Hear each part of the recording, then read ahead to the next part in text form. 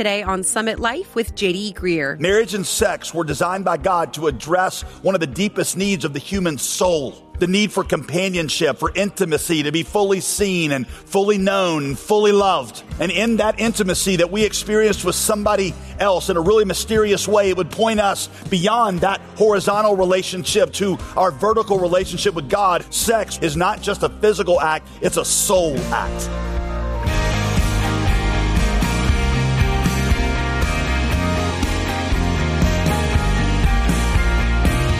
Welcome back to Summit Life, the Bible teaching ministry of Pastor J.D. Greear. I'm your host, Molly Vidovich. You know, I think it's safe to say that our culture has some deeply held and deeply flawed ideas about sex. But to fully understand and respect the sanctity of this topic, we have to go to God who created it and to His Word, which is very clear about how we should view it. Now, this may not be the best day to introduce your young kids to our program, so if you have elementary-age children listening with you, we'd encourage you to find this message later on your own at jdgreear.com, where you can always listen free of charge. In today's message, Pastor JD explains how sex addresses one of our basic soul needs to be fully known and fully loved, but it also gives us a taste of God's amazing love for us. So grab your Bible and let's join Pastor JD right now. Matthew chapter 19, the big idea in this series, Forever Family, is that what Jesus teaches about marriage in Matthew 19 not only revolutionizes marriage, but also everything connected to marriage. And so we've looked at singleness, for example, dating. Today we're going to apply Jesus's understanding of marriage to one of the most complicated and potentially awkward parts of our lives, and that is sex. Now, Matthew chapter 19, verse 3. Matthew 19, 3. And the Pharisees came up to him of course being Jesus, and they tested Jesus by asking, was it lawful to divorce one's wife for any cause? And Jesus answered, have you not read that he who created them from the beginning made them male and female?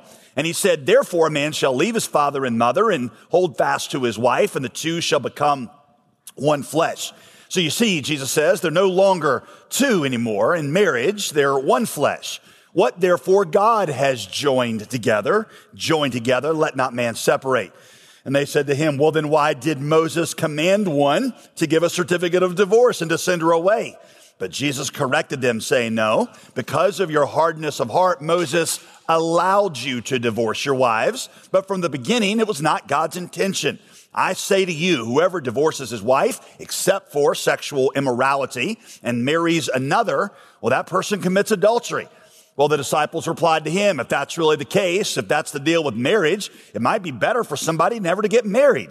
But Jesus said to them, yeah, not everybody can receive this saying, only those to whom it is given. For there are eunuchs who have been so from birth, and there are eunuchs who I told you represent in this, in what Jesus is saying, represent single people, who've been made eunuchs by men, and there are eunuchs who have made themselves eunuchs for the sake of the kingdom of heaven. Let the one who is able to receive this also receive it. Jesus here teaches that marriage and sex were created to address one of man's primary soul needs, and that is the need for companionship. It was not just something created for the reproduction of the species. It was not good for man to be alone, so God created marriage and sex to go along with that. And in this experience of marriage and sex, Adam and Eve, the man and the woman, were also going to get a taste of the love of God for them and learn a little bit more about how God loves people. That all by itself, that one simple seedling of a teaching in there, challenges three of our culture's most deeply held myths about sex.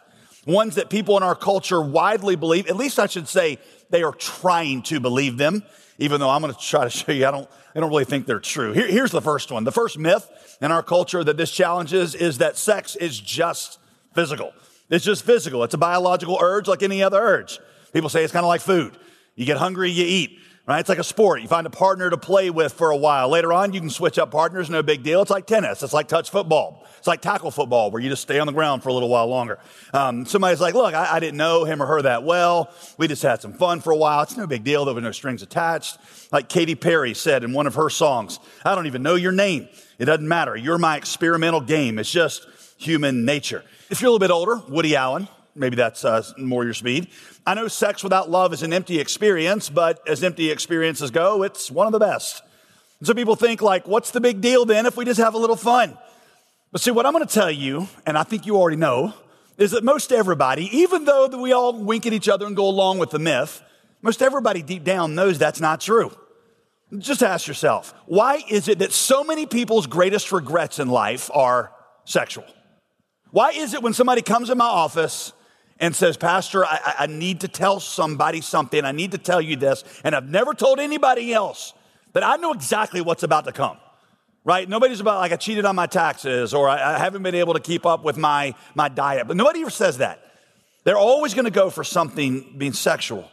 If sex is just physical, why is it that when a child is sexually abused, when they're an adult and they finally connect the dots, it's still so difficult to shake off? It's not just an authority figure let me down or betrayed me. No, it's much deeper than that. If sex is just physical, why is adultery so hard to get over? If it's just physical, why is that such a devastating thing that happens in a relationship? If sex is just physical, why is it that men with the deepest sexual issues usually had uninvolved or missing fathers? If sex is just physical, why is rape so much more psychologically damaging to a woman than other forms of physical violence? The National Domestic Violence Center says that women are much more prone to report physical abuse than they are rape. And that's because there's a shame and a trauma attached to rape that makes it difficult even to talk about. And that's why there's a lot of women, they say, that just don't report it. If sex is just physical, none of those things that I just asked you would be true. You see, we know sex is not just physical. And that's exactly what Jesus is pointing to in Matthew 19. Marriage and sex were designed by God to address one of the deepest needs of the human soul. The need for companionship, for intimacy, to be fully seen and fully known and fully loved. And in that intimacy that we experienced with somebody else in a really mysterious way, it would point us beyond that horizontal relationship to our vertical relationship with God, who sees us fully and knows us fully and loves and accepts us anyway. Right? Sex is more than biological necessity. It is spiritual mystery. Sex, which is supposed to be the ultimate expression of the marriage relationship, is not just a physical act, it's a soul act. In 1 Corinthians 6, Paul's going to take this deep soul dimension of sex and he's going to expand on it. So if you got your Bible open, I want you to kind of put your finger in Matthew 19 or put something in there, and I want you to go to 1 Corinthians 6 because we're going to spend a good amount of time there because Paul really unpacks this idea of what this kind of mysterious spiritual nature is of sex and why it is so significant. I'll just tell you, this is a remarkable passage of Scripture. Paul wrote it nearly 2,000 years ago, but it's like he's talking to people at UNC Chapel Hill and Duke University and NC State, North Carolina Central today. Just for context, Corinth, where the church that Paul was writing this letter to was located, was a highly sexualized society. There were nearly 1,000 prostitutes in Corinth, in a city that is about 1/20th the size of Raleigh, population-wise. So we're talking a lot of prostitutes. The most famous temple was to the goddess Aphrodite, who was the sex goddess, and you would worship her by having sex with one of her prostitutes. Sexual promiscuity was so common in Corinth that in Greek the word Corinth became a verb. To Corinthianize meant to become sexually deviant. And so in verse 13, Paul quotes a little one-liner that they used from the Katy Perry of their day.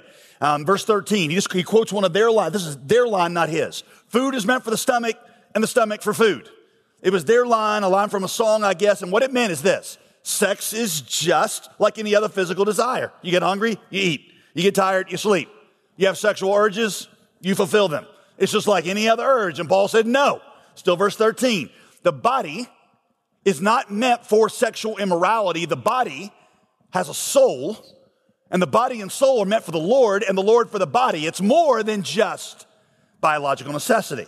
By the way, just so we're clear on definitions, when I say sexual immorality, when Paul says sexual immorality, what he's referring to is any sex outside a relationship between a man and a woman committed to each other for life in a covenant of marriage. And Paul says our bodies are so much more than biological machines. Like Jesus pointed out in Matthew 19, our bodies are our vehicles for our souls. Souls that were created in the image of God, souls created to know God and to know others the way that God knows them. The stomach, Paul says, you're right, the stomach was created as an instrument to process food. You don't have a spiritual relationship with your food. But sex is not like the stomach.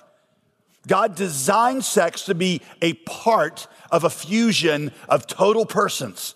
It is a physical, biological oneness that was to be accompanied by soul oneness and a oneness in every other area of our lives. Your futures become one, your bank accounts become one, your children, your offspring become one, your families become one, everything about you becomes one. Separating physical oneness from oneness in everything else tears apart, Paul is saying, the human being at a fundamental level. What makes a zombie creepy is that a zombie is a body without a soul. Sex apart from marriage, Paul is saying, is subhuman. It separates the body from all the other dimensions of the soul. And Paul says that is going to have a devastating effect on the soul, because that is not what it was created to do. Our culture believes that Christians have too low a view of sex, not appreciating the beauty and the joy that it can add to life. Paul would say, on the contrary, Christians have a really high view of sex, recognizing that God made it as something to be experienced by the whole person. So myth number one is that sex is just physical, is going to lead you to a related myth. Myth number two in our culture, sex can be casual. If sex is just physical, well, then it can be casual. This is not that serious. I saw the editor of Vox magazine, Vox.com. She said recently, the question used to be how many times you would go out on a date before having sex. She said, now the question is how many times you have sex before you feel the need to go out on a date, right? It's just casual. Paul's response, verse 16, no. Do you not know that he who is joined to a prostitute, and I'll tell you in a second why he chose that, joined to a prostitute becomes one body with her.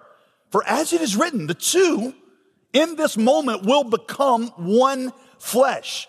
When you have sex, he is saying you become one body with the person you're having sex with, and it is impossible to have sex and this not happen on some level.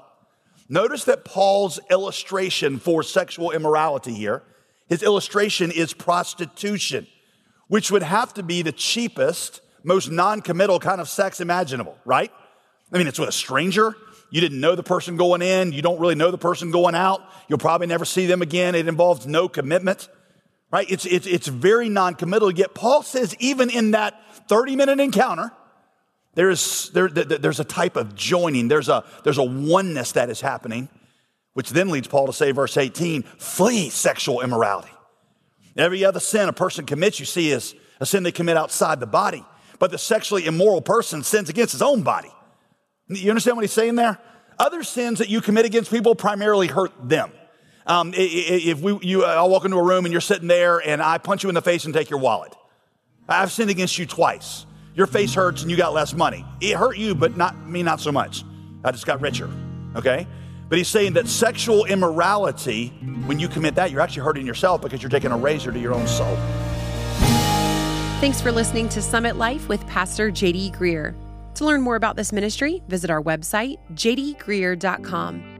We'll get back to today's teaching in a moment, but first, while Valentine's Day may have just passed, a lot of us are still thinking about relationships this time of year. So we decided here at Summit Life this month to provide a featured resource to help you think biblically about all of the relationships God has given you. It's a devotional study titled One Day at a Time, a 60-day challenge to see, serve, and celebrate the people around you, written by a good friend of J.D. Greear Ministries, Pastor Kyle Idleman. One Day at a Time features 60 daily devotionals, and each one includes questions for reflection, as well as a challenge to inspire you to make a difference in the world every day. We'll send you a copy with your gift of $35 or more to this ministry today. To donate, give us a call at 866-335-5220 or visit us online at jdgreear.com. We know this resource will provide a unique blessing to you and those you love. Now let's return for the conclusion of today's teaching. Once again, here's Pastor JD. Years ago, I read a book called Hooked. It's written by a couple of neurologists. The book has no theological agenda that I can detect in that. They don't write as Christians. But they were trying to show the effects of having multiple sexual partners, especially when you're young, on your brain. Casual sex, they say, actually rewires your brain in a way that makes genuine, lasting, selfless relationships much more difficult to achieve later. Here's what they say, and I quote, "The individual who goes from sex partner to sex partner is causing his or her brain to mold in such a way that eventually the brain accepts that sexual pattern as normal. The pattern of changing sex partners, therefore, seems to damage their ability to bond in a committed relationship. The kind of attachment damage that occurs after repeated sexual encounters is, in many respects, more pernicious than pregnancy or STDs, because it typically goes unperceived by affected individuals while causing ongoing difficulties in establishing a lifelong and a satisfying relationship. In other words, there's a lot of dangers, they're saying. There's a lot of dangers in sex outside of marriage, but this is the biggest. These neurologists are recognizing something happens to your soul that is giving you an inability to experience the kind of oneness, the kind of bond that it was intended to be a part of. The authors use the metaphor of duct tape, which you've probably heard before. Duct tape, if you take a piece of duct tape and you wrap it around a man's arm and then you pull it off, okay, you pull hard enough, you can get that piece of duct tape off, but when it comes off, it's going to take parts of the man with it, right? It's going to pull the hair off his arm and take the little chunks of skin even. You take that same piece of duct tape, then you wrap it around somebody else's arm and do it. Well, the same thing's going to happen, but it's a little less sticky that time. It's going to lose some of its cohesive power. You do that enough times, and eventually that duct tape will have lost all its stickiness. And the authors say that's what's kind of happening here, is the brain is being rewired so that it's just actually becoming unable to be able to cohere. The authors say, you can no more try out sex than you can try out birth. The very act of sex produces in your soul, in your brain, a new reality that simply cannot be undone. In other words, safe sex is a joke because you can't put a condom over your soul. And that's like the most important part of this whole process. STDs, pregnancy, abortions, these are all good reasons to avoid sex outside of marriage. But they're not the primary reason God tells us to avoid sex outside of marriage. It has to do with the makeup of our souls.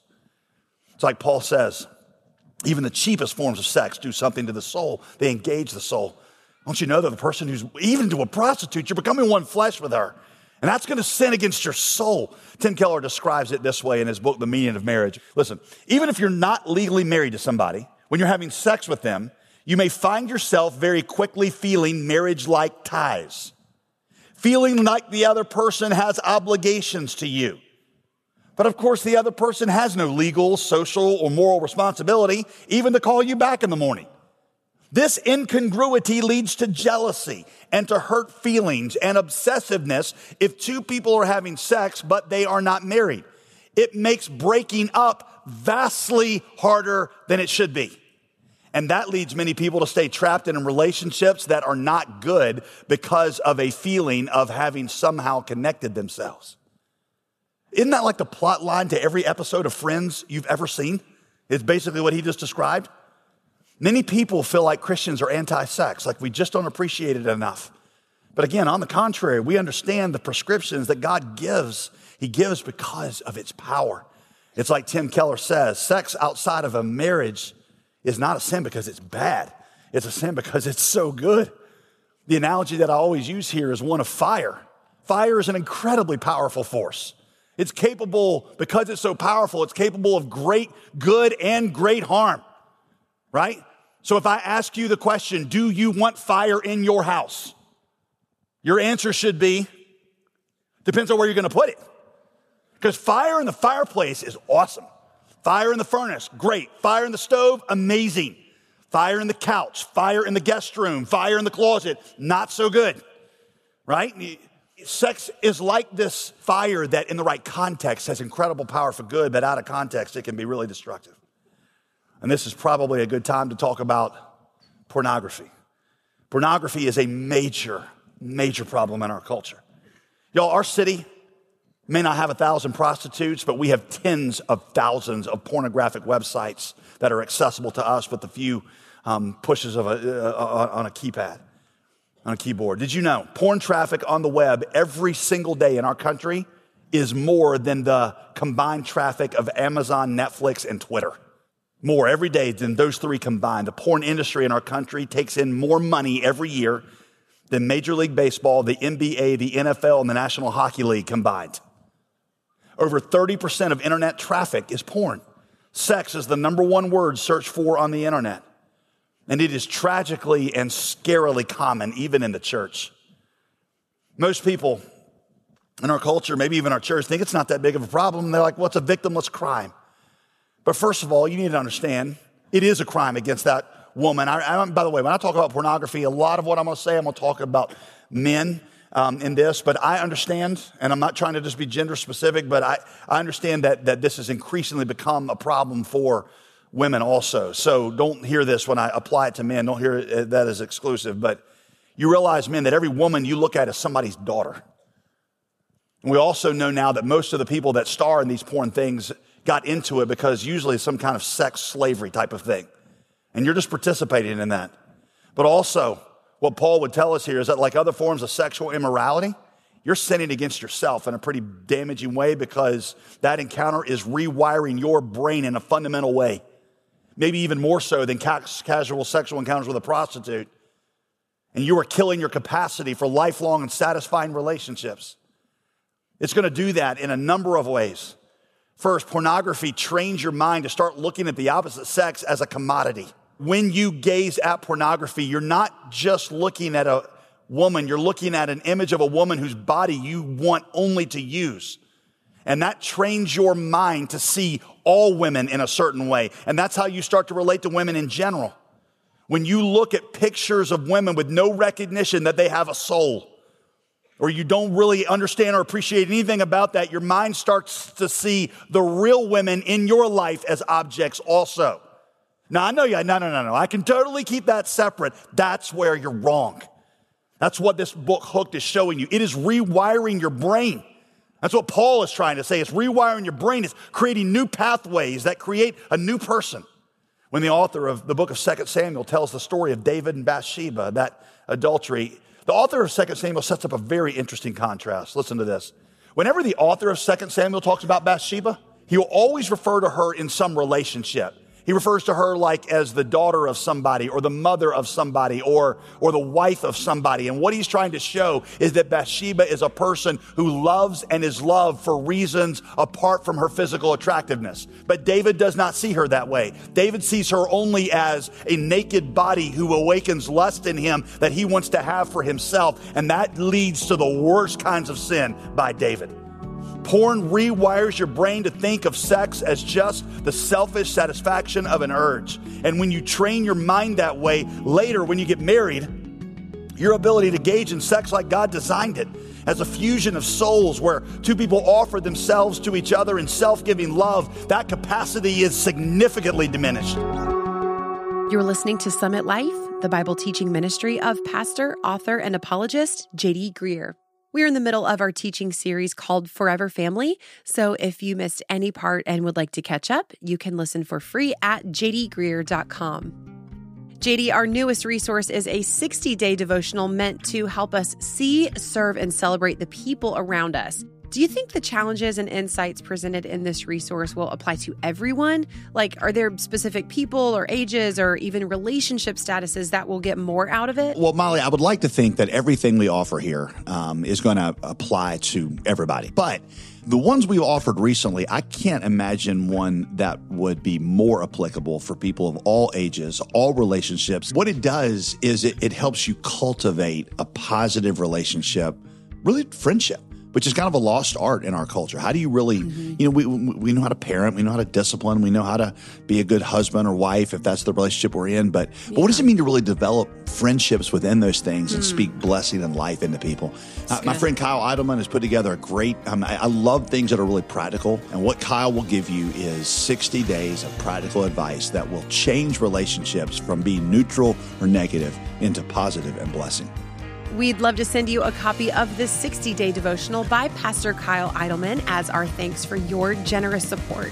To get your copy of One Day at a Time, just give us a call at 866-335-5220. That's 866-335-5220.